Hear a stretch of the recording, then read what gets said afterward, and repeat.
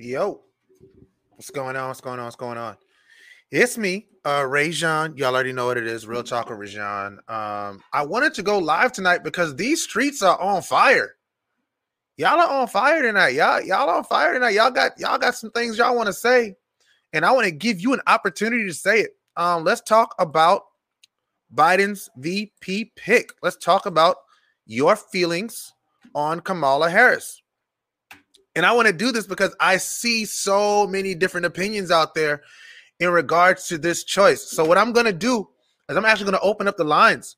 I'm just going to come straight out, open up the lines, and I'm going to let you guys come in and talk about your feelings on the Kamala Harris pick for Biden's VP.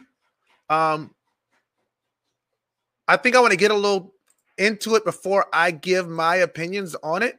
But if you've been following my social media, you already know how I feel about it. But I want to let y'all, I want you to come in, right? So I put the link right there in StreamYard, right there. Let me see. I may need to put it in Facebook as well for you guys so you can see it. I want you guys to see this. I want you guys to see it so you can come in and give me your opinions. Give me your opinions. I want to know what y'all think. So I'm gonna give y'all a couple seconds to get in here, and we're gonna go right at it. We're gonna go right at it because I want to know what y'all think. And pin that comment right there. My wife taught me how to pin comments, y'all. So I just pinned something. I feel really good about myself for doing it. Let me copy link. All right. Kim Wicker. All right. What's going on? I see y'all. What's up? Please come on in. I want to talk to y'all. I want to see what y'all think. There's a lot of people, got a lot of comments. So, I've been watching the timeline since Biden, Vice President Biden, former, presidential candidate Biden made his announcement today. He made his announcement today, and I want to get your idea. I want you to come on here and let's talk about your feelings. A lot of people have a lot of things to say, so I want to understand a lot of the feelings that are out there. So I'm going to give you guys an opportunity to come on and make your opinions known. And I got the link right there. All you have to do is click the link. We're talking about Vice President Biden running for presidential office, making a historical selection, naming the first Black woman to be on the main party ticket, Kamala Harris. She's former senator from California. Now she's the running mate for Joe Biden. I guess, while I'm waiting for somebody to click the link and come in, because I believe that, you guys have stuff to say. So I'm sure that you're chomping at the bit to have your voice heard because I've been reading the comments. And whether you're for or against it, like, I just want to hear you. All you got to do is click the link. It's right there. Coming in. Let's have the discussion. Let's talk about it. I guess I'll start with my comments. Since I did call you to the forefront, I'm trying to close some stuff out of my computer so we can make sure we have good feeds. But so I'll give my thoughts on it. My thoughts are this. It's exactly the ticket that I thought it was going to be a year ago. From the time that Kamala Harris got out of the race, I believe she got out in early January. It was around January. From the time she got out, I thought she was the pick. I thought she was going to be the pick that's going to roll with Biden. I thought Biden Harris just made sense. And I'll tell you why it just makes sense. One, Biden needs energy. One of the things that the people have knocked the Biden campaign for was they say nobody's actually pro-Biden. They'll say, oh, well, I don't want Trump to win. But there's no anybody that I can think of, except maybe one young man. Shout out to Amari President. That's my guy. He was on the show. Ashley Ridge student. He came on. He was the only person I've seen that was extremely pro Biden. Like, I'm voting for Biden because I think Biden is the best guy for the job. He's the only one that I saw. Amari President, I forgot which episode of the Local Celebrity Spotlight. He's a high school student. He worked on the Biden campaign even before Biden was the candidate. He was that's his guy. And I'm not mad at that. I was not mad at that. I'm still closing things out. But outside of him, I didn't see anybody that was quote unquote pro Biden. I've seen people that were anti-Trump. So Biden needed to bring somebody in that, one, people knew. He needed somebody with name recognition and had energy behind them, right? Somebody that you have to take a position on.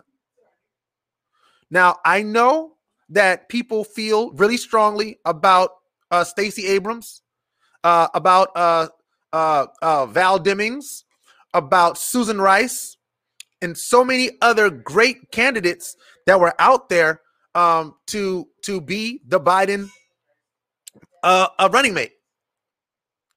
But Biden had to think, Vice President Biden, had to think on a much larger scale than just getting a black person.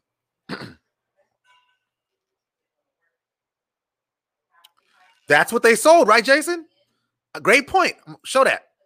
He said they never should have sold the narrative that Joe was the only person that could beat Trump, because we have to remember we ended up with Joe because we talked ourselves out of everyone else. We talked ourselves out of Beto. We talked ourselves out of Pete. We talked ourselves out of Bernie, which I think we should have talked ourselves out of Bernie, but that's another issue for another day. We talked ourselves out of Kamala. We talked ourselves out of Elizabeth Warren. We talked ourselves out of Cory Booker. We talked ourselves out of Tulsi Gabbard. We had 28. We had at its height, we had 28 candidates for the president of the United States on the Democratic side. 28.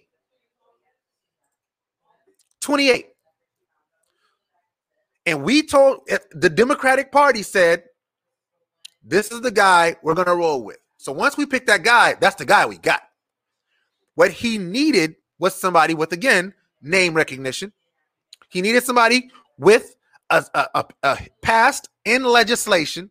He needed someone who could stand on a stage and not back down. And he needed someone that, I think I said it, has energy behind him.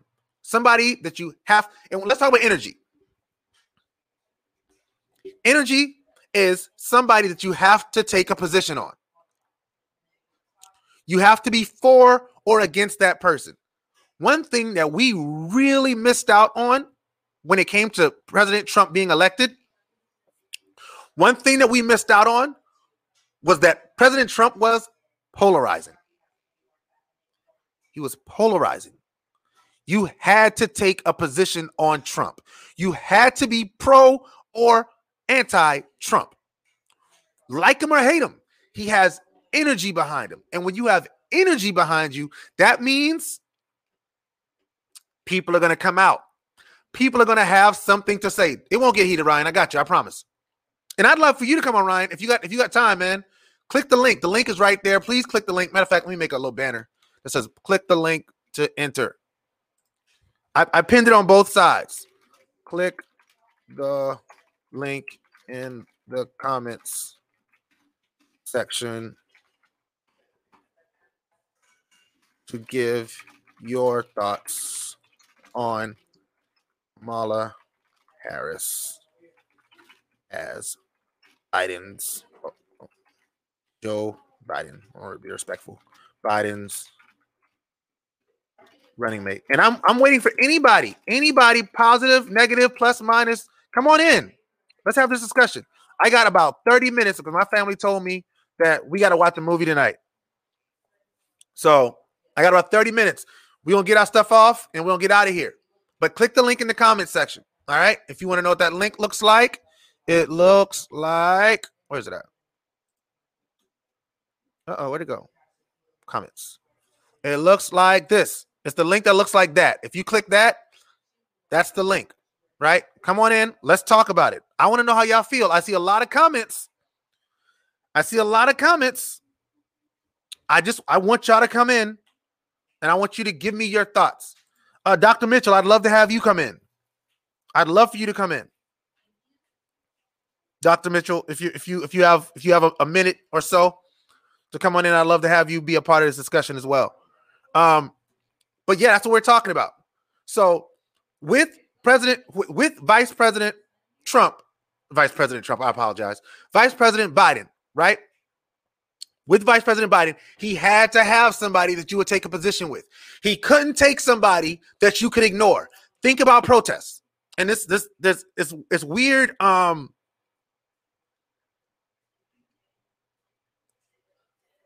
There's weird comparisons going to make.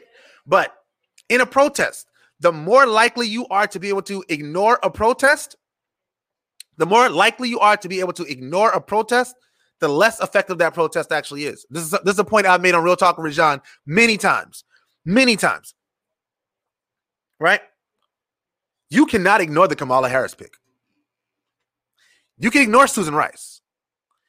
You can ignore, I see you, Jason. I'm bringing you in.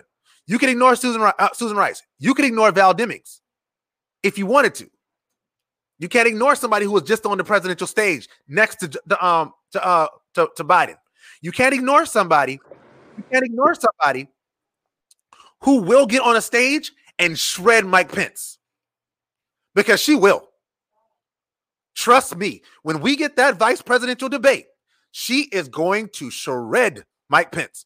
Jason, I need some light, bro. We can't go dark night. We got this is a national show here, man. People be watching this thing. There we go, bro. All right, tell me how you feel, man. How you doing? What's going on, brother? My bad about the light. I wasn't even paying attention. I'm gonna jump in, and you baited me into it, so yeah. I'm here. Cool. I love it. And like I said, pro plus or minus, pro or negative, I'm good with it. I'm pro Biden Harris for the reasons that you said. I'm actually pro Harris all the way around. I know she catches a lot of heat from when she was prosecutor role. But think about when that was. Think about what she said at that time, what she did at that time, and then think about the growth from there to when she hit Senate. Yeah. And she, hands down, became far more progressive once she got into that Senate seat. And she's shown a lot of growth. Yeah. So I don't judge off of what you did in the past as heavy as I judge off of what you're doing right now. And she is probably the most progressive, most knowledgeable about, the justice system out of all the options he had out there. Yeah, I don't think that there's a candidate that he could have chosen that would have known more about the justice system than Kamala Harris.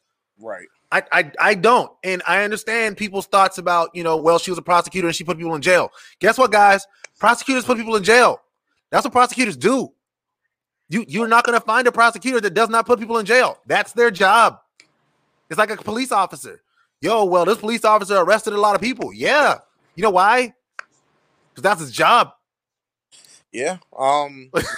You're not gonna bait me into talk about the police on this one, but I feel you. No, you good. No, you good, fam. You good.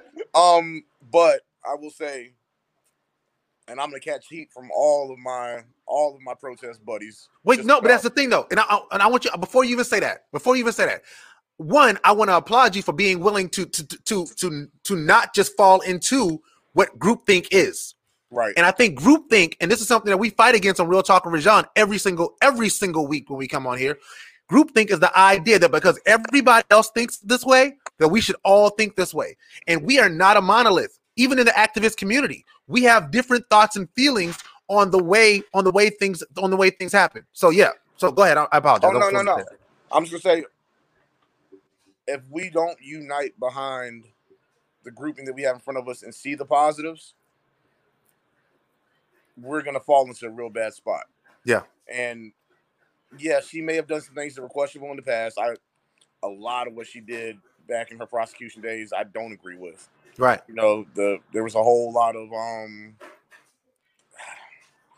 brothers that were locked up over simple stuff that right. are True. still locked up. True. Underneath her pen.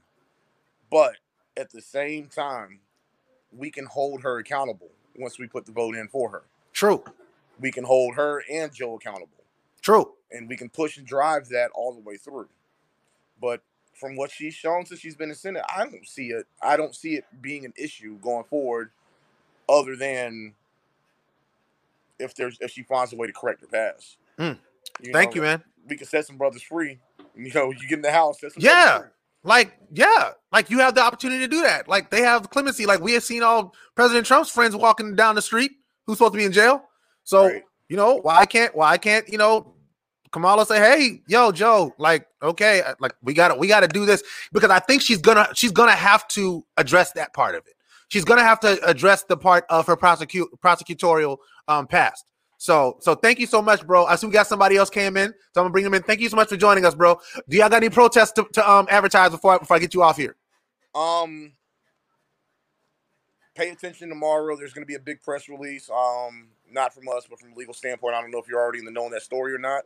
No. And we're coming in right behind it. Also, let me shout out Justice for Ayanna Sass, North Charleston. Yep.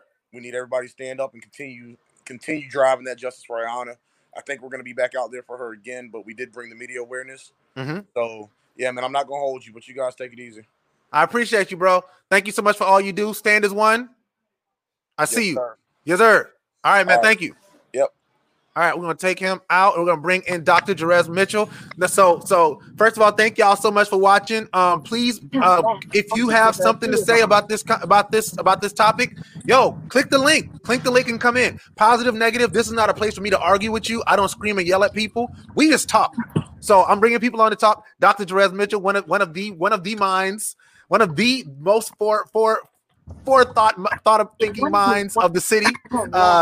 Please, what are your thoughts?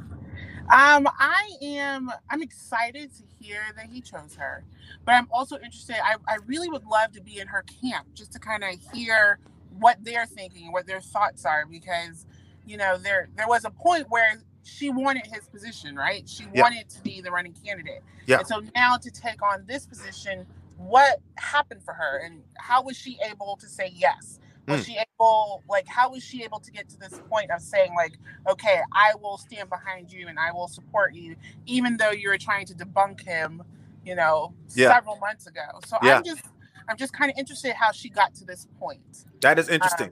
And so I think it's going to be important. For me, I need to hear that. I need to know what happened, how did you get here, and why this is the best move. Because I was, she was really one of the people that I was really excited about beforehand. And so to now be at this place, I'm interested to know, Absolutely. How did we get here? Yeah, I think that's a great point. I think so for me, and I said this earlier in the video, I always thought it was Biden Harris. I just thought that Harris was going to be the candidate. I thought she was going to pull Biden because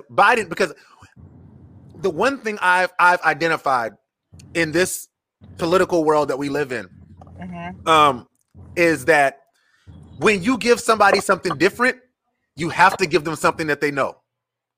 So when you look at the Obama,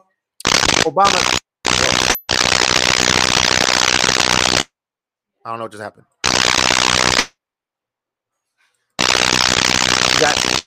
You got clicking on your side. I don't know what happened there. You were good. So what I was saying was that when you look at the Obama ticket, right? When Obama came out, it's like, yo, I'm coming to be the president of the United States. Obama had to pick somebody that represented what we knew. You can't give two different, Obama couldn't go, hysterical. Obama couldn't go and bring in another black person. He couldn't go get Cory Booker, or he couldn't bring in a woman. He couldn't have brought in, Hillary and say, hey, Hillary. No, it had to be she bank. You bank. Yeah, so what I was saying was when Obama ran, Obama had to give us something that we already knew. He couldn't go out and say, well, I'm going to pull another black person in, or I'm going to pull in a woman, or he had to pick an old white man. He had to, because he was different, right? Even look at Look at Kennedy, right? Kennedy was one of the youngest presidents that we had. What do you have to do? He had to go get an old white racist Southerner. Right? I get it. I get it. Yeah. Right. So I was thinking, I was like, oh, well, if Kamala gets the support, she's got to pull in something that we already know. And I knew her and Biden had a friendship. So I was like, oh, it's going to be Harris Biden. I told my wife that when this whole thing kicked off, because though I liked other candidates more, I don't think any of them had the political capital to pull it off the way that Biden and Harris did. So once Harris was out the game, I said, watch, it's going to be Biden-Harris. Even though that night when she criticized Biden for the busing issue, I think she had started to, that was the night when she began to gain the momentum. And then remember, she tried a second time to do it. And when she tried the second time, it was blocked. And that's when she realized that's not going to work. And that's when Tulsi got going. And people have to remember, Tulsi Gabbard, I give Tulsi Gabbard one name. I call Tulsi Gabbard the Kamala sniper. Really? She served one purpose. Her purpose was to discredit Kamala Harris. All who knew Tulsi's name though? Like all I knew about Tulsi is I knew two things about Tulsi Gabbard. One, she wears white. She wears white suits. Oh, so that's three things. One, she wears white pantsuits to all the debates. Two, she's a veteran. And three, she was trying to get Kamala Harris up out of here. Go back and watch the debates. After Kamala dropped out, you stopped seeing Tulsi.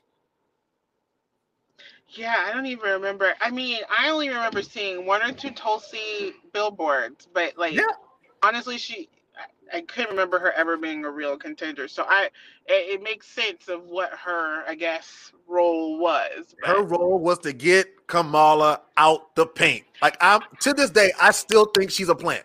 I think, and this is Rajon Lewis. I don't do a whole lot of conspiracy theories, y'all. But this one here, Tulsi Gabbard, the fact that Tulsi showed up on the stage, Kamala was charging. She was starting to gain momentum. Tulsi gets up there all Tulsi did was tear down people. She came at Kamala when that op information came out about, oh, well, you arrested more people than needed to be arrested, and da. Who put that out there? That was Tulsi. That was Tulsi. Well, listen, I'm glad you knew what she was doing because I don't think many people knew what Tulsi had going on. Sniper, man. Yeah. Tulsi's a conservative. Tulsi's not even a Democrat. Honestly, this is the most I think I've heard about or talked about Tulsi in this entire campaign. She had one job, man. She had one job. And again, go back and look at it. If I'm lying, I'm flying. After Kamala left the campaign, when she announced that she was leaving, Tulsi stayed around for an additional 3 months, but she was not on another debate stage. Interesting. You did not see that white pantsuit anywhere. That white pantsuit was here in Charleston. She was here. But once Kamala wasn't there, nope, we're good with you. We'll keep your billboard up. Whatever funding she had up until that point that got her on that debate stage went away once Kamala left. Interesting. That told me everything I needed to know. Tulsi was the Kamala sniper. She had one job and she did it. Kamala sniper. She was the Kamala. So don't be shocked if now that Kamala's the VP, you start seeing Tulsi come around. What is she gonna do though? I think there's several things she could do. Like what? I mean, shouldn't it be like one united front? Well, one, we know that President Trump is talking about possibly changing out his running mate. What? Yeah. Why did he say that? It's being bantered about. Huh. So I'm telling you, there's more chips to fall. There's more chips to fall. Going to be the nutsest period of time we've ever seen. 2020 really is troublesome. It is. Like, there's a lot that's going on. Yeah. Wow. How's Chip? Chip is great. He's so good. He's talking, he's saying mama, and I love it. All right. Tell Chip, we got to teach Chip to say vote. Right. There you go. We get Chip to say vote, and then we make that a viral video. We put that on TikTok. You imagine? Listen, I'm gonna start working on it. See, I got it. Once you do it, I don't even need no money. I just want just at Real Talk Rajon. I'm good with that. I got you. Thanks, Doc. I appreciate you.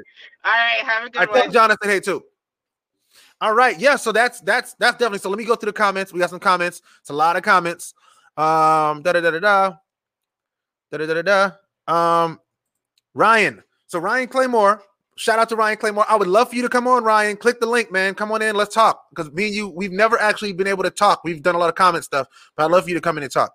He said Kamala is almost Black Hillary. I think you're absolutely incorrect on that one. She's two-faced and all about the sleight of hand. You got to show me what she's done as a senator that backs up what you're saying.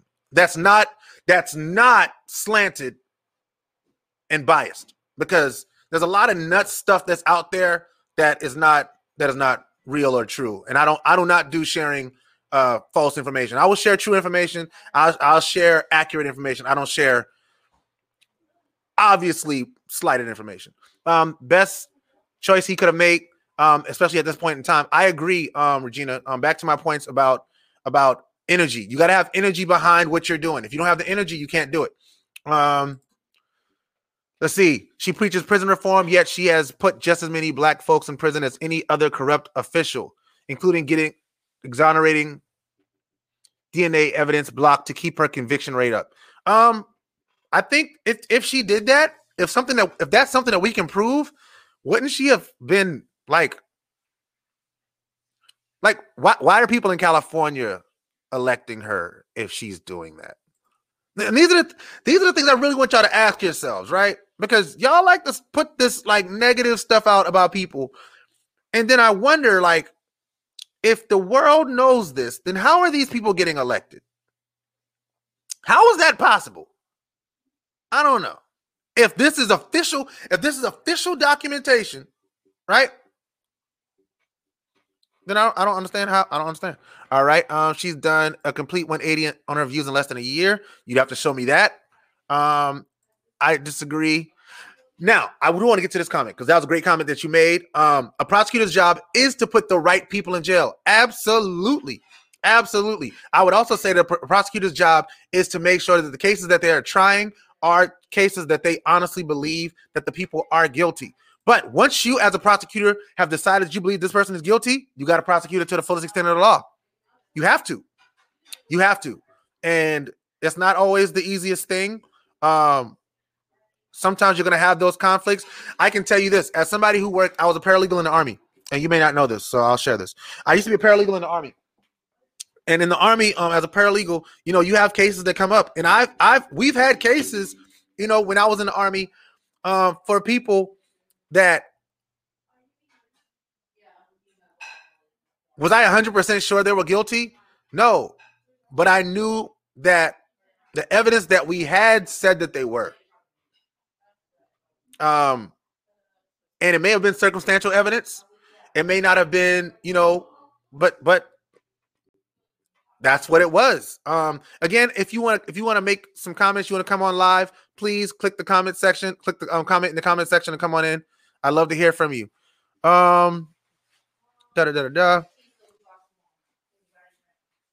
See, so this is a point I want to get to right here. He said, I sent you a message a while back that I compiled a bunch of stuff about the Democratic Party.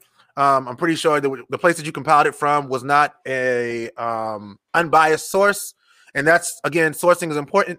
Also, as far as Joe Biden, how can you say Trump is polarizing when there are literal videos of Biden inappropriately touching kids and women? There are not any videos of Joe Biden inappropriately touching kids and women. And that's another thing. That's another thing. Like, it's one thing to say, okay, Biden said this, I disagree. It's another thing to make up complete lies about a person and then use that as truth while also ignoring the fact that the person that sits at 1600 Pennsylvania Avenue has said some of the most despicable things in the that any politician has ever said since Jim Crow ended. To me, that's the line we have to draw. We have to draw the line between spreading lies, right, that come from sources that are biased and untrue, and having an honest dialogue about what's actually happening. We heard unedited video. I want to remind you, we heard an unedited recording of our president of the United States saying that he just grabs women by their private places. We have documented evidence of our president, and I haven't done this in a while, so I guess I'm about to get my bag. We have documented evidence of our president saying that Mexicans are rapists and degenerates. We have documented evidence of our president calling countries in Africa S-hole countries, and he didn't say S. We have documented evidence, right? Should I keep going? We have documented evidence of our president saying that his daughter, come on, y'all, documented. And this is not a biased thing. This is not from a bias. This is actually not taking bits and pieces and making him sound like he said something that he didn't. Documented. Now, I said that saying this. I'll say that, and I'll also say this. Vice President Biden, to me, is not the greatest candidate for president. He's not. But I believe that he has the ability and he has the wish and the will and the wherewithal to surround himself with people who can advise him, and he will listen to his advisors. The one thing we cannot say about the person that currently occupies 1600 Pennsylvania Avenue is that he listens to his advisors. We can't say that. Let's see. Groupthink is so bad, it is turning me off from supporting others. I agree, Dexter. Thanks for tuning in, bro. I don't agree with Biden or Harris's track record, but we have to navigate within the system. I agree totally. If we get, because it still comes back to voting, all of this celebrating and stuff, we shouldn't be celebrating anything. You shouldn't celebrate anything, especially if you're a Democrat. You shouldn't celebrate anything until we get to November and people vote. Because momentum means nothing if none of us vote. And I'm thinking about the episode of Clay. What's going on, B? I'm thinking about the episode of The Simpsons. And I'll let you speak in just 1 second. Hold up, Ryan. I see you, homeboy. Episode of The Simpsons where Bart Simpson, right? Bart Simpson is running for school president or class president or something like that. And he's like, I got the election. I won, right? But it's not election day. And so like they're throwing a party and he's going around and he's like, yeah, everybody's like, yeah, I'm going to vote for you. I'm going to vote for you. And then it's election day and nobody actually went to the polls and voted for Bart Simpson. So only one person voted for the other person and that person ended up winning the election. So there should be no celebrating at all by either side. Until we get to November and we know what the winner is. I want to pause right there because this is a very special moment. Ryan Claymore, Ryan watches. Ryan has been supporting me. I've been on for 3 years now. For at least 2.5, you've been watching, man. So I want to thank you so much for coming on. This is dope. This is dope. Thank you for coming on. Oh, no problem. I've been watching the show for a while, and it's like I fill your show up with a bunch of comments because like I'm responding as like, as your conversation's going along, but then it's like I never get to like say anything as it goes on. Yes. And so it's like the comment will show up, but it's like 2 or 3 minutes too late. So then it's no longer relevant to the conversation going on. Yes. Well, thank you so much for joining me again, bro. I really appreciate it, man. First of all, we got time. We're going to have time. I want to skip around with this with you because of the fact that we have been doing the comment thing for a while, and I really want to get to more stuff. So first of all, what are your thoughts on Kamala as the pick?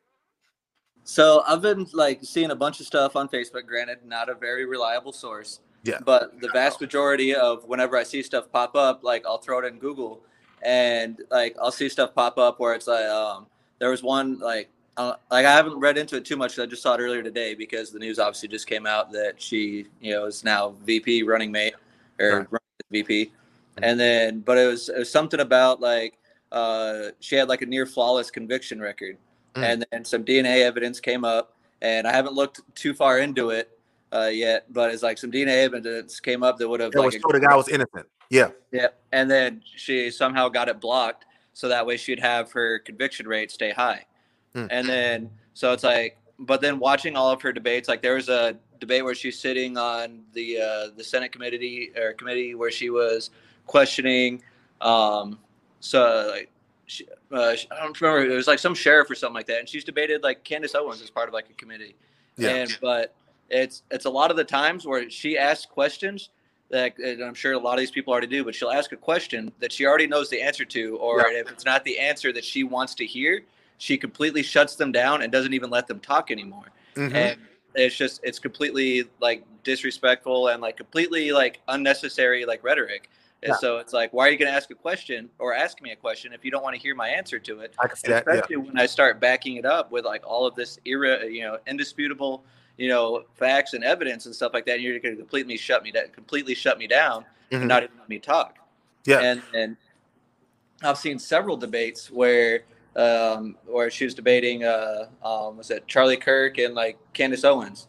And where it's like they're bringing up like really like substantiated facts, like like Charlie Kirk was talking about stuff from the like the presidential archives and like the Library of Congress, which is a very, very solid place to pull information from. Correct. And so like he's like literally quoting excerpts from there, and then she's like, oh no, like you can't use this, or like she just completely shuts him down. And so it's just one of the like, it's something I can't really get behind so far. No, I totally understand that, and I think that's okay. I don't think there's anything wrong with saying that.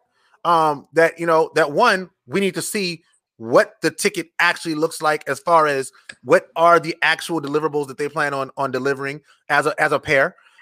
We also have to look at what are their plans and strategies. How is she going to address the issues of her prosecutorial history? How she's going to talk about that?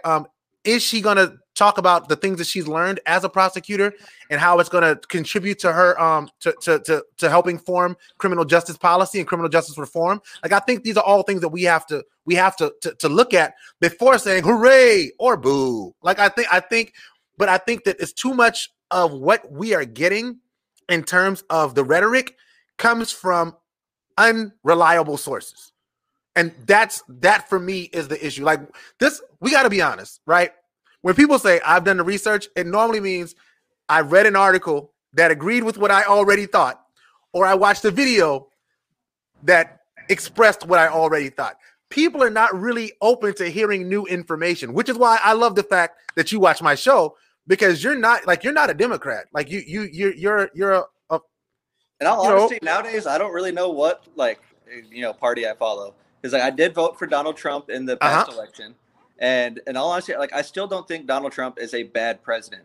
I do, however, think that he's very, very polarizing, and I feel like he, like whatever his intentions are, I feel like he has like some really good intentions, and he's trying to do a lot of good.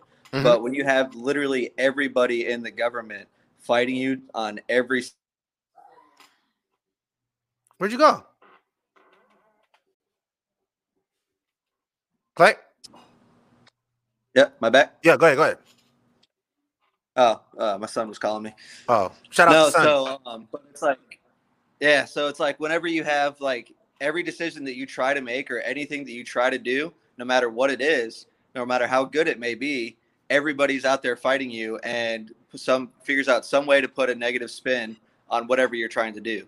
Agreed. And it doesn't matter who you are or what you're doing. If like every single thing that you do, as far as like even just putting on your pants in the morning, somebody's pulling your pants away from you while you're trying to put them on, you're not going to get your pants on. Yes. And then I'm sorry. And so while I think that like, I think he's a great president, but it's as far as he's not able to get the job done because of how polarizing he is. So with that being said, it's like maybe it's time to like look into like a new president, somebody that kind of checks more boxes in the demographics and stuff. And so lately, I've been looking into a lot of like Jo Jorgensen stuff. Yeah, because I think she's got a lot of good stuff going for her. Her And people so, actually reached out about coming on the show a little while ago, so I'm hoping I can lock in that interview. But yeah, her people reached out to me. Yeah, like I've seen a lot of great stuff. Like anybody in jail, like she's like day one, anybody in jail for marijuana possession is getting released. Like, and she's talking about like, while like I feel like she really speaks my ideals. Mm-hmm. And because it's the whole thing of like, I've always stood, on the whole thing of like, it doesn't matter what color you are, we all bleed red we all bleed red. Yeah. A black guy takes a bullet just as well as a white guy does. And a Mexican guy, like everything. And it's one of those things you learn in the military, which I know you relate to. Absolutely. And so it's one of those things. And I feel like, the military, it's one of those things where I feel like everybody in the country should be part of the military for at least 2 years. It changes things. Yeah. In that 2 years, it doesn't matter where you come from. It's like everybody learns how to work together. Yeah. Everybody learns it really opens your eyes to the people around you. It's, like I think we had talked about on your show before. It's like I'd never even seen a black guy till I was, I was like 10 years old or 12 years old. Is one of my dad's soldiers who came over for a barbecue. And like, like it may have been weird, but I just remember sitting there staring at his teeth the whole time. I was like, it's so white. It's like, they're perfect. But it's like, I just never seen a black guy in person. Uh-huh. And then, so where are you from originally? Well, I was born in Hawaii, but I grew up in South Dakota. Oh, wow. Then, okay. So it was like, there's like 4 black people in the whole state. Wow. And then, so it's like, I moved to New York because my dad got stationed up at Fort Drum. Mm-hmm. And that was the first time I ever saw a black guy in person. That's crazy. And so it's just one of those things where it's like, I feel like the military really needs to be a part of everybody's life. Yeah. I that's something I've said for a very long time. I think everybody should, if nothing else, everybody should go through basic training. Like everybody should have to go through basic training. Like I think you learn so much about yourself and about people around you and your ability to work in a team atmosphere in basic training. Facing your fears. There's so many things. I wanted to ask you this question because you made a very good point about, being a Republican or a conservative and people's outlook on being. Do you feel, and this is the point that I made on the show, do you feel like President Trump has hijacked the Republican Party and what it means to be a Republican? I don't think he's hijacked it. I honestly think Donald Trump's just kind of Donald Trump doing his own thing because even the Republican Party is still fighting him tooth and nail on pretty much everything. And so at least internally for sure. Yeah. And then, but it's just like, even so, like he just signed those executive orders a couple days ago about like pushing the coronavirus tax relief or whatnot. Yeah. Yeah. And then, but it's like everybody's fighting him on that. But it's like there's a lot of things that I feel like we need a presidential candidate that actually has a chance of winning. That is just like it has a chance of like, you want an abortion, get an abortion. You don't want one, don't get one. Don't get one. Like, yeah. You want to go to church, go to church. You don't want to go to church, don't go to church. Don't go. Yeah. It's like it's the whole thing. It's like, like I just don't know why it's such a hard concept to understand. It's just like, treat others the way you want to be treated. Yeah. And it's the whole thing of like, like people have called me racist before, and stuff like that, because like I'll make a comment or something like that because people are acting a certain way or doing something. And it's just like, I take everything on a case by case basis. Yeah. Like complete, like color, religion, everything is completely out of it. And it's just like, if you're an asshole to me, I'm going to be an asshole to you. Yeah. And then it's just how it goes. Yeah. And it's like, I've been to Afghanistan, I've been to Iraq. I know like there's a lot of stuff going around about Muslims and stuff like that. And it's like, but it's like, I've spent time in those countries. Yeah. And like the vast majority, like 99% of like all the Muslim people I met are like really, really cool people. Really nice people. Yeah. Like you just show up like, when I was in Jordan and I was like, we were on this trail or whatnot. And there was like this camp or something. And these people are like giving me tea. They're offering me food and like, like all kinds of stuff. It's like, they don't know me. They don't even know my name. We don't even speak the same language. But they're going out of their way to provide me that little bit of comfort because it was hot as, it was hot out. Yeah. And so, but it's at the same time, like everybody talks so bad about America and about how everything is here, but 90% of the people saying that stuff have never been outside of America to realize absolutely true. It is absolutely true. Absolutely 100% true. Thank you. I want to pause right there because I know you were rolling, but he probably got another call. I'm waiting for him to come back. Ryan Claymore is killing it. He's doing so great. Like I don't know if he has to take this call because he's still on black. No, that was it. Can you hear me? Yeah, I can hear you. I can't see you though. I don't know. My camera for some reason is not coming back. Go out and come back in. All right. So he was talking about the fact that, people talk so much trash about the country, but our country, to me, and this is something I've said, like, I love this country. I love this country. Do I agree with everything the country does? No. But at its heart, there is no place in the world I'd rather live. None. There's none. And I can say that because I've lived in other countries, and I can tell you that there's some things about those countries that I want no parts of full time. Your screen's still not coming back on. I see you're in black, but I don't know why your screen's not coming back on. I don't know. I can hear you. But you know what? Just keep talking. So what I was saying was, oh, there you go. All right. So I was saying like for all our country's flaws, and this is something I've said, many a times. Like, I love this country. I love this country. I've served this country. I haven't bled for the country, thank God. But I could have. I've been in positions where I could have bled for this country, but I didn't. That doesn't mean that I can't point out that there are things about this country that I wish were better. And I think that that's the discussion that we can have. And I think when we have the discussion in that way, we don't turn so many people off from our actual message. Everything's an extreme. And I'll go back to the point of even like the idea of defund the police, right? I made a video about the idea of defund the police. I think defund the police is a terrible idea because you need money in the police. What they should be saying and what they actually mean, most people with a shred of common sense, what they're saying is not defund the police. They're saying redirect funds from the police. There should be funds, as much money as we put into the police. I pulled up our city for the city of North Charleston, where I'm from. Our budget for the year. I pulled up our budget straight from the city of North Charleston's website. We are just in salaries and things of that nature. We spent $35 million on police. $35 million on police. When I looked at recreation, we spent $3 million. No, sorry, we spent $7 million on recreation. So how do we spend $32 million on policing neighborhoods, but we can't spend as much or more to make sure that our communities have the things that they need for our kids to have things to do that will keep them out of trouble? So, like, it's one of those things that I feel like there's a lot that can be said about that, because you look at $32 million and it's like a lot of people think it's like, yeah, that's a lot of money, but like $32 million isn't really that much money.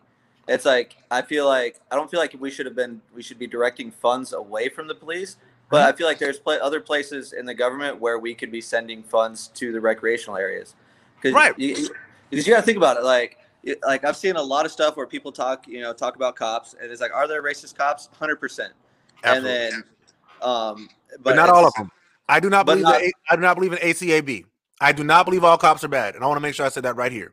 Go ahead. Yeah, and then, but it's the whole thing. It was like, I got a lot of friends that are cops. I got family members that are cops, and it's just like when I see like all these videos just calling for like, oh, kill cops, behead cops. Like, it's kind of disheartening. Like, my brother's a cop, and so it's like, but I know he's a really good dude. He's like pretty much just like the same as me. Like, he's one of those dudes that literally take his shirt off his back and give it to like a homeless guy on the street. Yeah, and then he's like, oh, I got a shirt. Like I've seen him do it. Mm-hmm. And then, so it's like you see the argument of like, oh, I got pulled over because I'm black, but it's like, it's one of those little experiments that like I would challenge anybody to do next time they're in the car.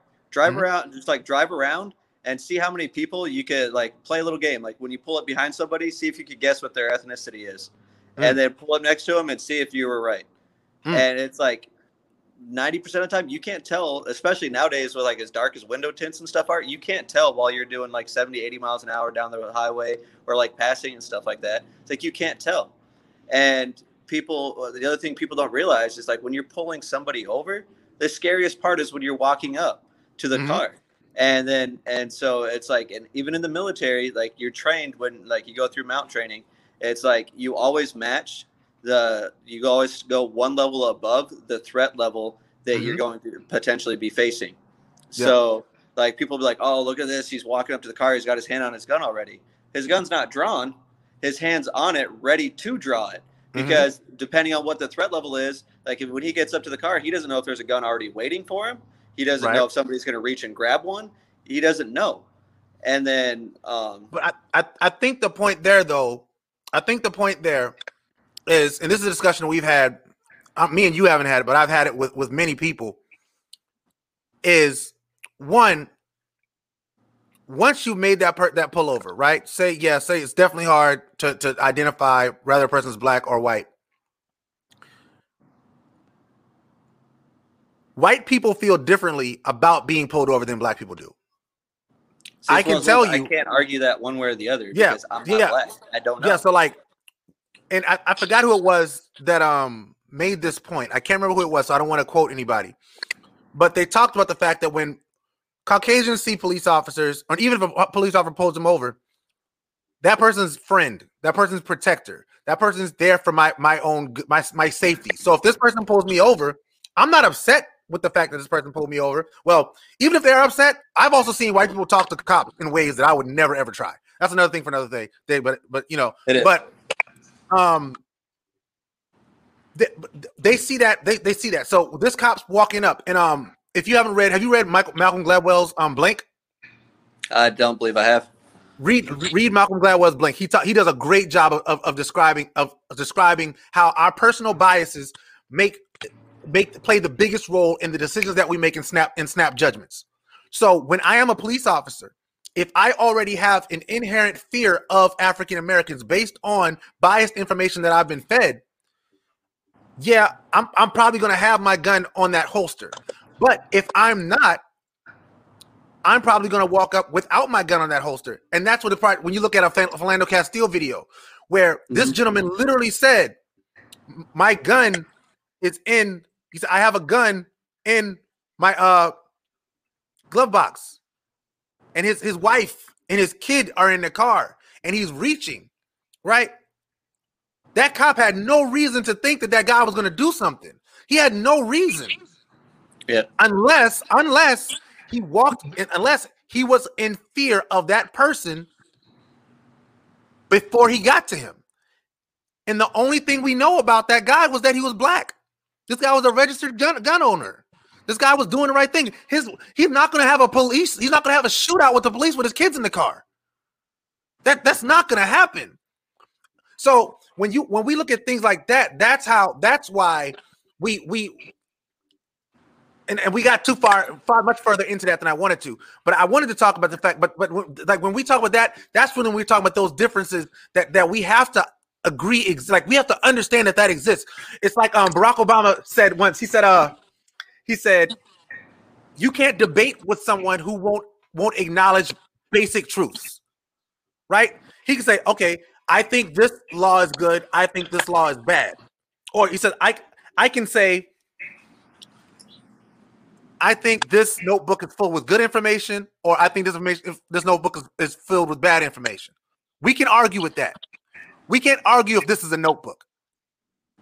If I say this is a notebook and you say no, that's a cell phone. No, we can't argue that. And that's why that's why these discussions aren't normally had in a substantive way, because we can't even agree with the fact that there's something wrong. And I think that's one of the biggest reasons why I've always enjoyed watching your show, is because it's like, even now, it's like honestly, like I don't really know what political party I am right now, but it's like I have ideals and you have ideals or thoughts. And like I've had like minor arguments with people in the comment section on your show. Yeah. I remember. It's the fact that it's like we can have these like disagreeing opinions, but it doesn't mean we dislike each other. Right. We both take in, like, I provide you information, you provide me information. Yes, I either like it or I don't like it, or maybe we meet in the middle, or maybe like we change each other's opinions on something based on the information provided. Yeah. But it seems like everybody in America's lost the ability to do that, or like it's just the whole disagree with somebody automatically means you hate them. Because we're operating in extremes. It's because we're operating in extremes. Everything is either black or white, and there is no such thing as black and white. There's only shades of gray. Mm-hmm. There are no absolutes. I don't function, and that's why why we can rock like we rock, Ryan, because I don't believe in absolutes. I don't believe all people are bad. I don't believe all people are good. I believe all people are people. And we make choices based on our level of experience. But that yeah. Oh, I was saying like to bounce off of like when you said the thing about the Philando Castile shooting or whatnot. Like the reason why the cop did that is because he was already in fear for his life, based on information that he'd been, fed. But it's like, I agree and I disagree with that. Okay. Like, so I agree because he was in fear for his life. But I disagree on the information he may have, like it being because of information that he may have been fed. Because, and my example will be this. So, like, you have a bunch of kids, they'll play together and stuff like that. It doesn't matter what color they are. Until they have a negative experience that drives them away from whatever behavior they're doing. So, say, like, like I'm in school and stuff like that. And, actually, I feel like I could use myself as a prime example for there. Because, I went pretty much my whole childhood till 10 years old, never met another person that wasn't white or Native American. But I know, like, I didn't like Native Americans, even though, like, my grandfather is the tribal superintendent for the Cheyenne River Sioux. It's like, but somehow I came out white. I don't know why. My dad's brown, black hair, like everything. My mom's white. I don't even know if he's really my dad. Like, but you got a John Corn situation. Yeah, but it's the fact that it's like, it's like I'm nice to everybody until they're not nice to me. Right. And so it's like, but now I learned to associate Native Americans where, I'm gonna get jumped. The first time I ever got jumped was by a group of natives. And then it's like, I'm gonna walk down the street and these people are gonna start a fight with me. And so you just learn to avoid people that you associate a threat with, because every time like something happens, like something bad happens to you whenever you try to associate with them. Yeah. And I feel like and so you look at it from a cop perspective, and it's kind of like, I feel like it's the remnants of, like racism and Jim Crow laws and like bad times in like the 50s, 60s, and like a little bit of now. It's unfortunate that I feel like it's self-perpetuating at this point. And yes, because of the fact that, like inner city black folks and stuff like that, or like, even black folks growing up, they're taught, they're like, oh, cops are bad because this happened to me. And so they already have that fear going up. Yeah. But then like you have the cop that's had a, bad experience. Like, maybe he, had a shootout with like a legit, bad black person. Yeah. And so now he's always going to associate in his head. It's like, oh, well, this one time, like with this, and then this other time with this bad stuff happened to me. And then so in his mind, he's already got this bad behavior, associated to it. And so he comes up to like a really good guy like Philando Castile or whatnot, that there was no threat there at all. But since he's so jumpy because he's scared, or like, I don't know, maybe even related to PTSD or something, that like now he makes a really bad decision on instinct because of bad past behaviors. And then now because that happened, it now perpetuates the cops are bad. So now Philando Castile's family, now cops are bad. And so they're going to disregard when they run into a good cop and treat the good cop like shit. And so now that good cop is now going to treat more black folks like shit because he just had another bad experience with black folks. So I agree with you to a certain extent. And I want to go, because this goes back further, so much further than just the 50s and 60s. Oh, right? Yeah, I just threw that out there. So I know, and I want to make sure, because I want to make sure I make that clear. That point has to be made clear, right? So I just read a book by Ibram X. Kendi called Stamped, right? And it was the abridged version of the book Stamped from the Beginning. It's a really, really great, phenomenal book. When you talk about, people, the term anti-racist, it's with a lot. It deals a lot in that, and he's one of the first people to coin the term anti-racist, right? So he talks about the fact that he identified the person that he calls the first racist, and this person went by the name of Zurara. Zurara was a person that worked for the country of Portugal.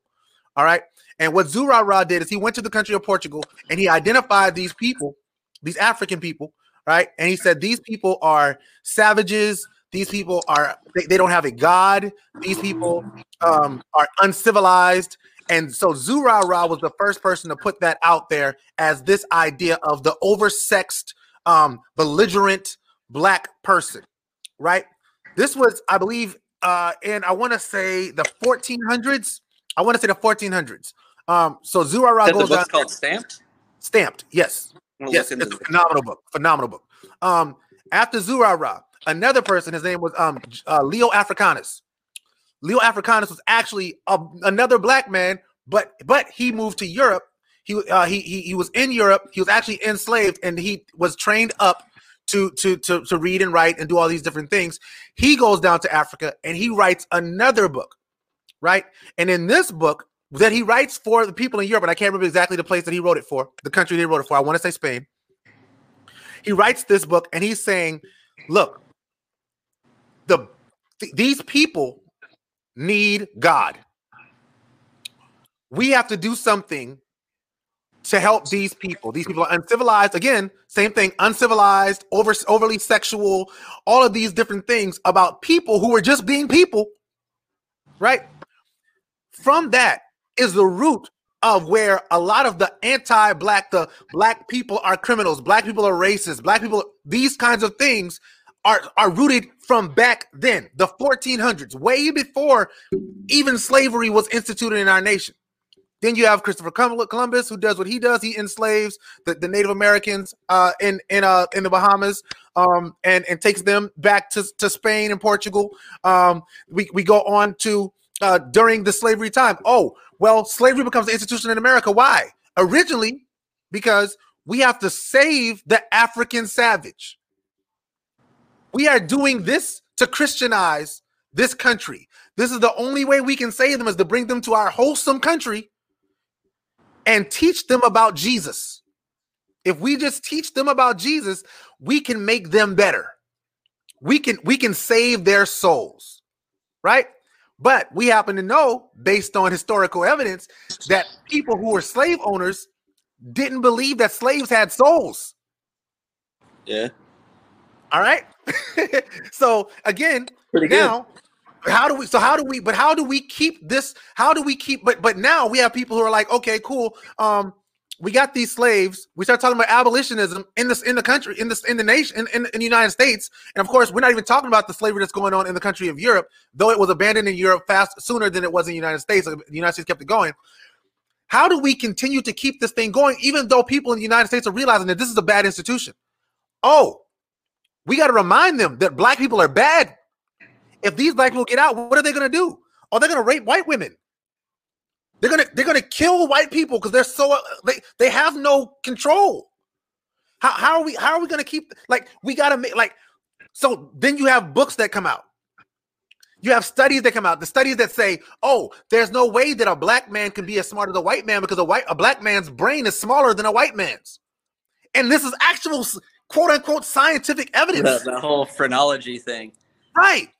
And these are things that were taught at the highest institutions. Harvard, Yale, Princeton. They're teaching these things at these higher levels, and people are going through and they're getting this information from people who don't have as much. Like, if we did IQ tests, like let's really be honest. If we did information tests of people right now, like the dumbest people now and the smartest people back then, dumb people now know more than a lot of them back then did. That's a whole nother issue for another day. Anyway, but my point is that throughout time, even during slavery, they would do these things. They would make these black man bad. Black man will rape you. Black man will kill you. Black man will steal from you. You should be afraid of black man. Spin it forward to after emancipation. Right? After emancipation, Reconstruction happens. So black people start voting. Black people start taking elected offices. Right? Black people are voting, taking elected offices. What happens? The KKK begins to ramp up. They start to run rampant, which was started by the Democratic Party, even though it's a different type of Democratic Party than there is now. But it was started by the Democratic Party. Do not get that confused. I know that history. I also know when the Great Change happened in 1968. I also know that they didn't change; they evolved. They agreed. So Reconstruction happened. I still think the party as a whole is still just as racist as it was back then. But fucking rednecks. But anyways, no, I agree with you. I agree. But let me get you back. Let me get to current. So Reconstruction happens. KKK kicks up. right? They realize, all right, we have to send in the National Guard to protect these states because it's going like these people. There's so much going on that they had to send the National Guard. A lot of people don't know this. They had to send the National Guard to protect the state house from riots from white supremacists, which is why we ended up getting the Great Compromise of 1876, where they're like, okay, cool, let's throw out all the election. Let's throw out the votes, and we're just going to decide who's going to be the president. So we're going to give you Rutherford B. Hayes, right? And then you get the other guy. Was it Andrew Johnson? No, Andrew Johnson came after Lincoln. But you get Rutherford B. Hayes, and I forgot who the guy was. But so because they were not going to do Reconstruction, they were not going to go with that whole 30 acres and a mule thing. They fought that tooth and nail to the point, like I said, National Guard. So in the Great Compromise of 1876. They agreed on states' rights. States had the rights to govern themselves up to a certain extent. And so they pulled the National Guard from the state houses in the South. And then we got the era of Jim Crow. Yeah. That's how we get the era of Jim Crow. What happens during the era? And then right after that, we get the great President Woodrow Wilson. Great guy, right? Plays the first movie ever played on the White House lawn, which was... I don't know. Birth of a Nation. Birth of a Nation. The first movie played, South Carolina's own Woodrow Wilson, by the way. My God.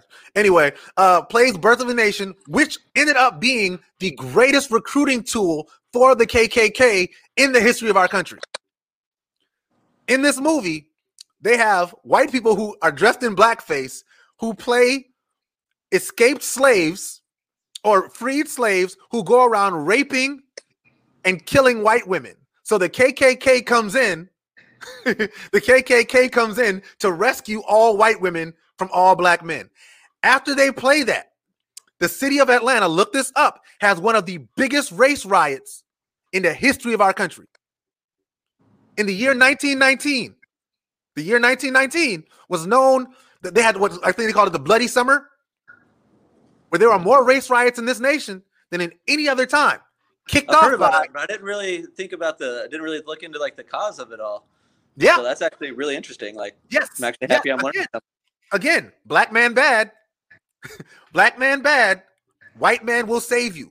In fact, they created laws that said, in the absence of in the absence of police, the nearest white man has the authority to take control of the situation when black people are involved. There were laws that said this. That's stupid. Right.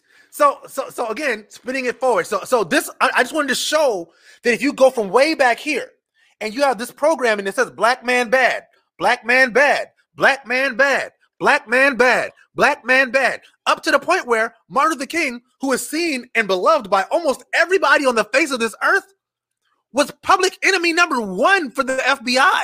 In the CIA, to the point that they wiretapped his home, they wiretapped everywhere he went, they infiltrated his group, and they killed him. When Martin Luther King died, he had a Q rating of less than 30%. Less than 30% of people polled liked Dr. King when he was killed. Dr. King! It's like 120 degrees here in Phoenix right now. Yeah, I'd imagine that. Sorry, but Dr. King was hated.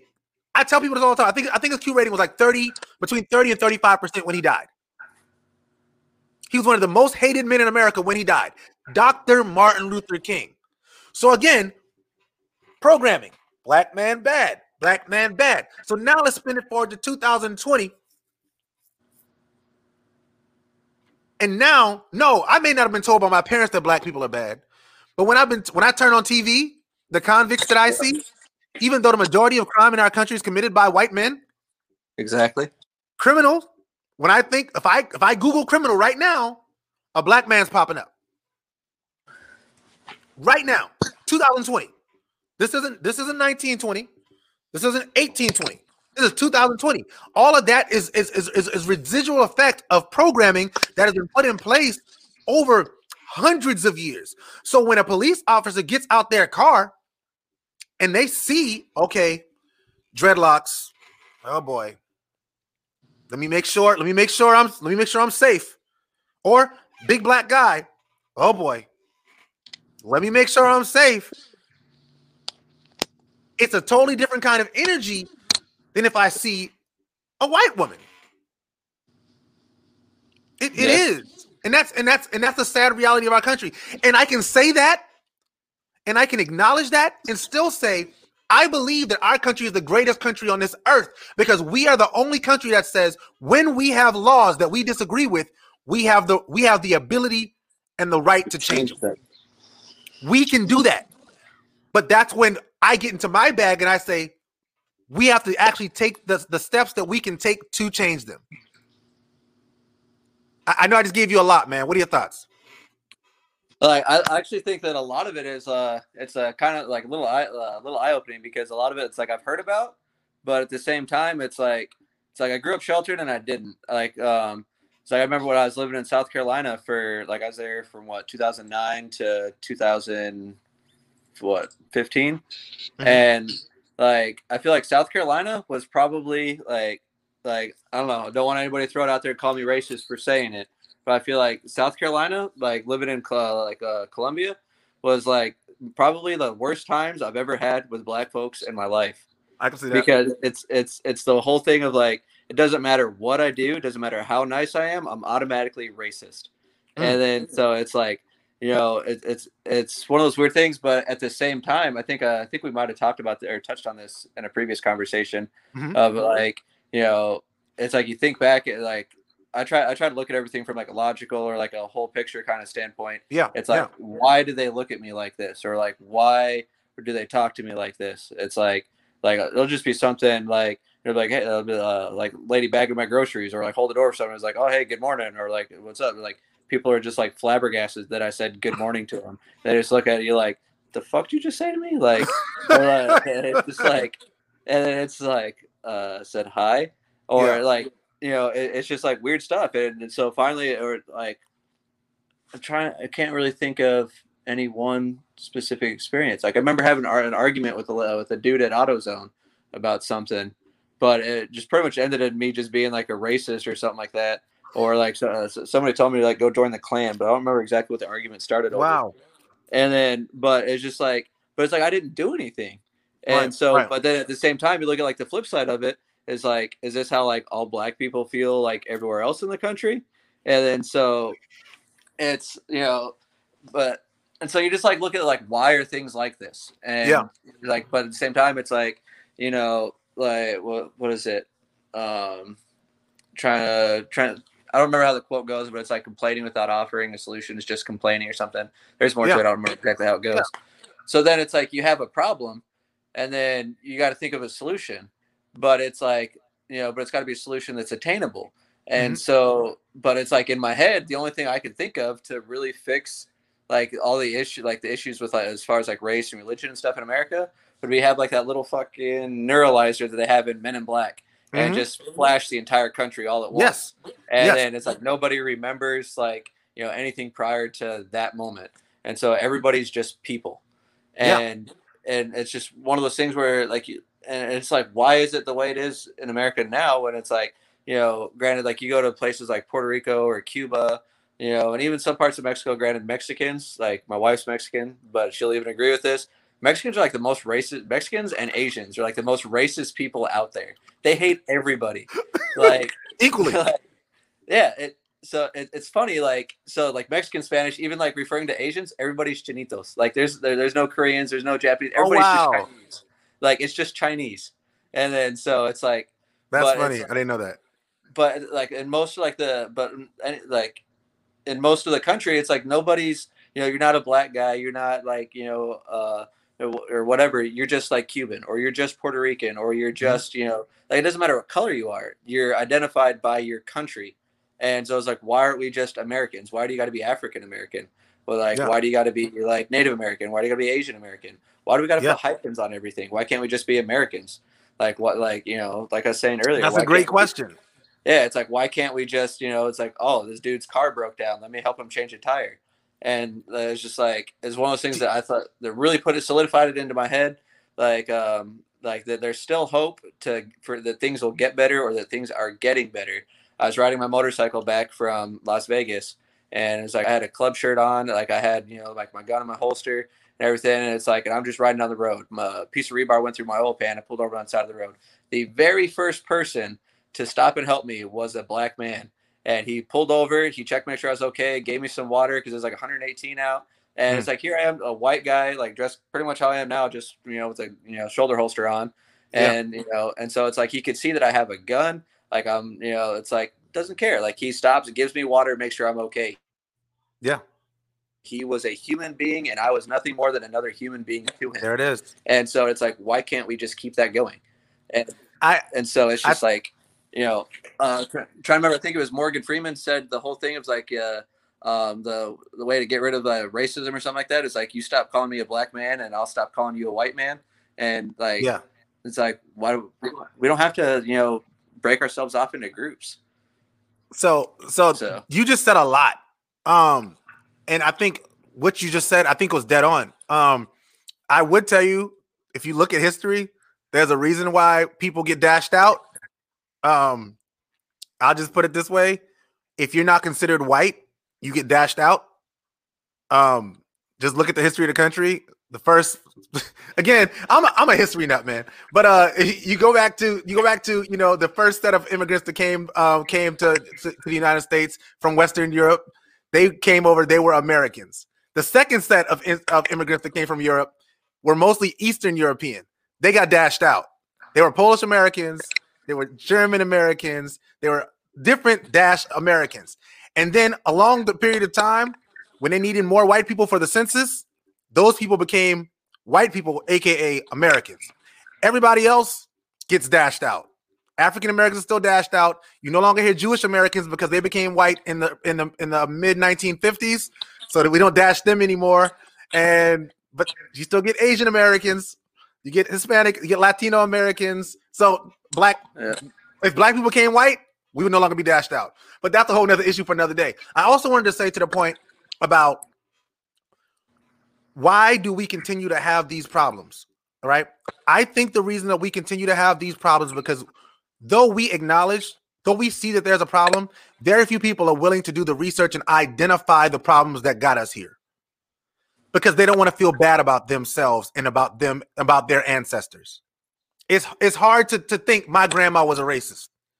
It's hard to think my grandfather participated in public hangings. Well, black people can't be racist. That's the whole argument that's always given to me. Like, I've met tons of racist, like non-white people, and then, but to touch on that, it's like, if you're going to do something, be proud of it. If you can't be proud of it, why are you going to do it? And right. So, I agree. And to continue on with that as a basic training story. We had this dude, our head MTI. You guys called in the Army, called them drill instructors, but our head MTI was Master Sergeant Dylan. Big old, like, yoked black guy, like black as oil. Like, you turn the light off, you cannot see this guy. And like this guy was dark, but he was huge, really scary, intimidating dude. He had 50 cal bullet shells, like full size, tattooed around his arms. His arms were that big.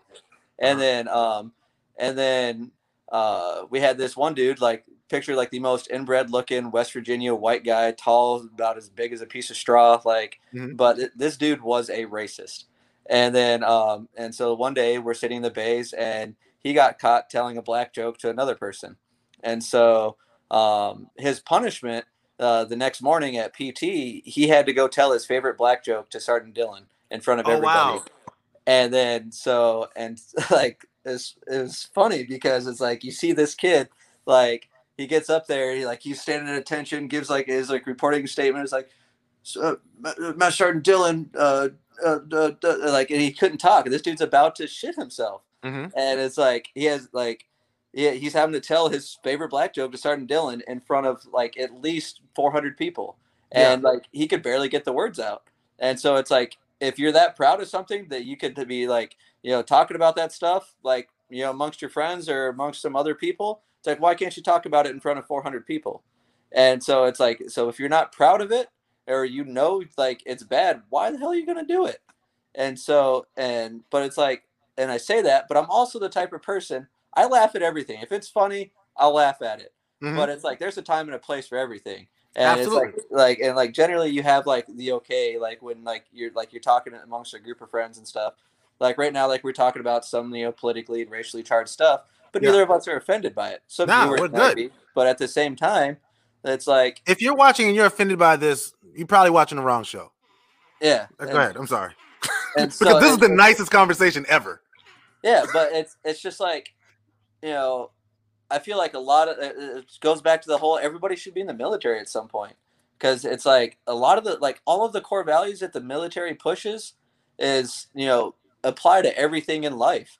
Yeah, and I remember the one time when I was a kid, I don't know, I think I was in 5th grade, my dad beat my ass because I got in a fight with this one black chick.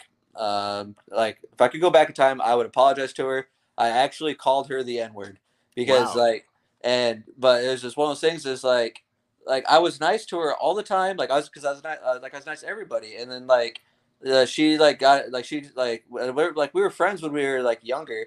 When I first moved there, we would hang out. She gave me a birthday card and birthday present. I would go to each other's birthday parties. And then something changed where the two of us wouldn't hang out at all. And then I remember the one time I chipped my front tooth, and then she kept going on and on and on and on about it. And she'd always making fun of me, calling me out in front of everything. And then so it was she was it was just the whole thing really breaking me down. And so at the moment, I remember I called her out on it. It was in the middle of the street in front of our houses. Just as in my head, I'm going to say the most offensive thing that I could say to her. And at the time, because remember, I'd never seen black folks until 10. So it's you don't really know the weight of the word when you say it or how bad it is. And so it's I remember saying it because I knew it was the most offensive thing I could say to her because she'd been purposely going out of her way to offend me. And then, so then she her mom starts screaming at me, and everybody it turned into a big scene in front of the house. Yeah. And then so I went in the house and I had to explain to my dad what happened. And then as soon as I told him that, he beat my ass. And then I was just but he was not supportive. Yeah, he was not supportive. He was like, but she did this. He was blah, blah, blah. But then he explained it's a race thing. It's you could get your teeth fixed. She can't change her skin color. Yeah. And it's so he's if he goes on about that's where he's giving me the whole we all bleed red kind of thing.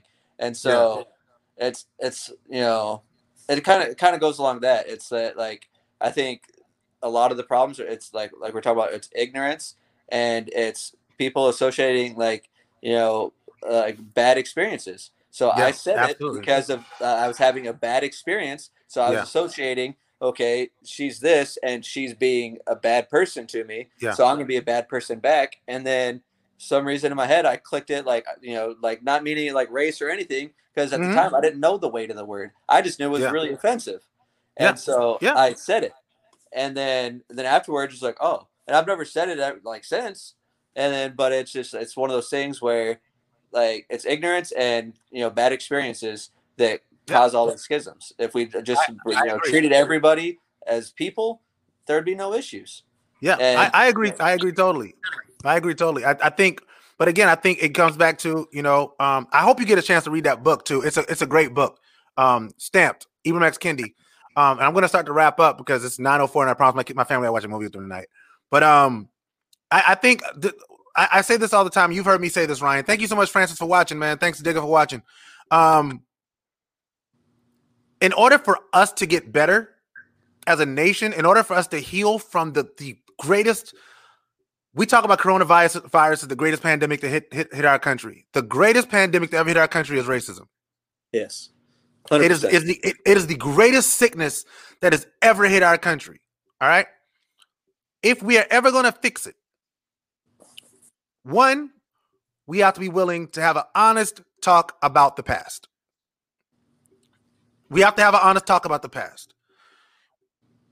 People like to say history matters and history is important. I often find that those people are only talking about one side of history. And I find that those people are only talking about preserving one side of history. Because I haven't heard any of those people, huh? I said I'm writing that down. Yeah, I haven't seen any of those people advocating for, okay, we talk. I'm not gonna get to the statues. I'm not. But just you talk about one side of history. You can't tell me that you know so much about history and then you don't know anything about Black history. And that's the honest to God truth. I know a lot of white history, which we consider American history, and I accept that it's American history because it's history that happened in America. But I will tell you this as somebody who taught history. It is not true that African Americans first showed up on Earth or in this country as slaves, and then were victims, and then were freed, and then disappeared for 100 years to pop back up for the civil rights movement. That's how history is taught about Black people in this country. We got to be willing. We got to be willing to sit down with people who disagree with us, which is why I love this brother right here. I want to, if you watch this and you got anything negative out of this, I don't know who you are, and we probably shouldn't be friends. This is probably not I'm saying this really isn't the platform, because we have to be willing to do this, Ryan. That's why I've respected you from day one. From the first day you came on and commented, and I forgot who it was. I think Josh put you on. Was it Josh or the Mike? Adam Barrett. Adam Barrett. My guy. So, from the first time you came on, and you were like, yeah, I'm a Trump supporter. You were willing to say that, and you stuck around. Because back then I did a whole lot of Trump talk back then. I do a lot, much less of it now because I'm more so talking to people about their opinions. But you stuck around. You didn't run away. You didn't say he disagrees with me, so I hate it. We got to stop operating in extremes. There is no black and white. There's only shades of gray.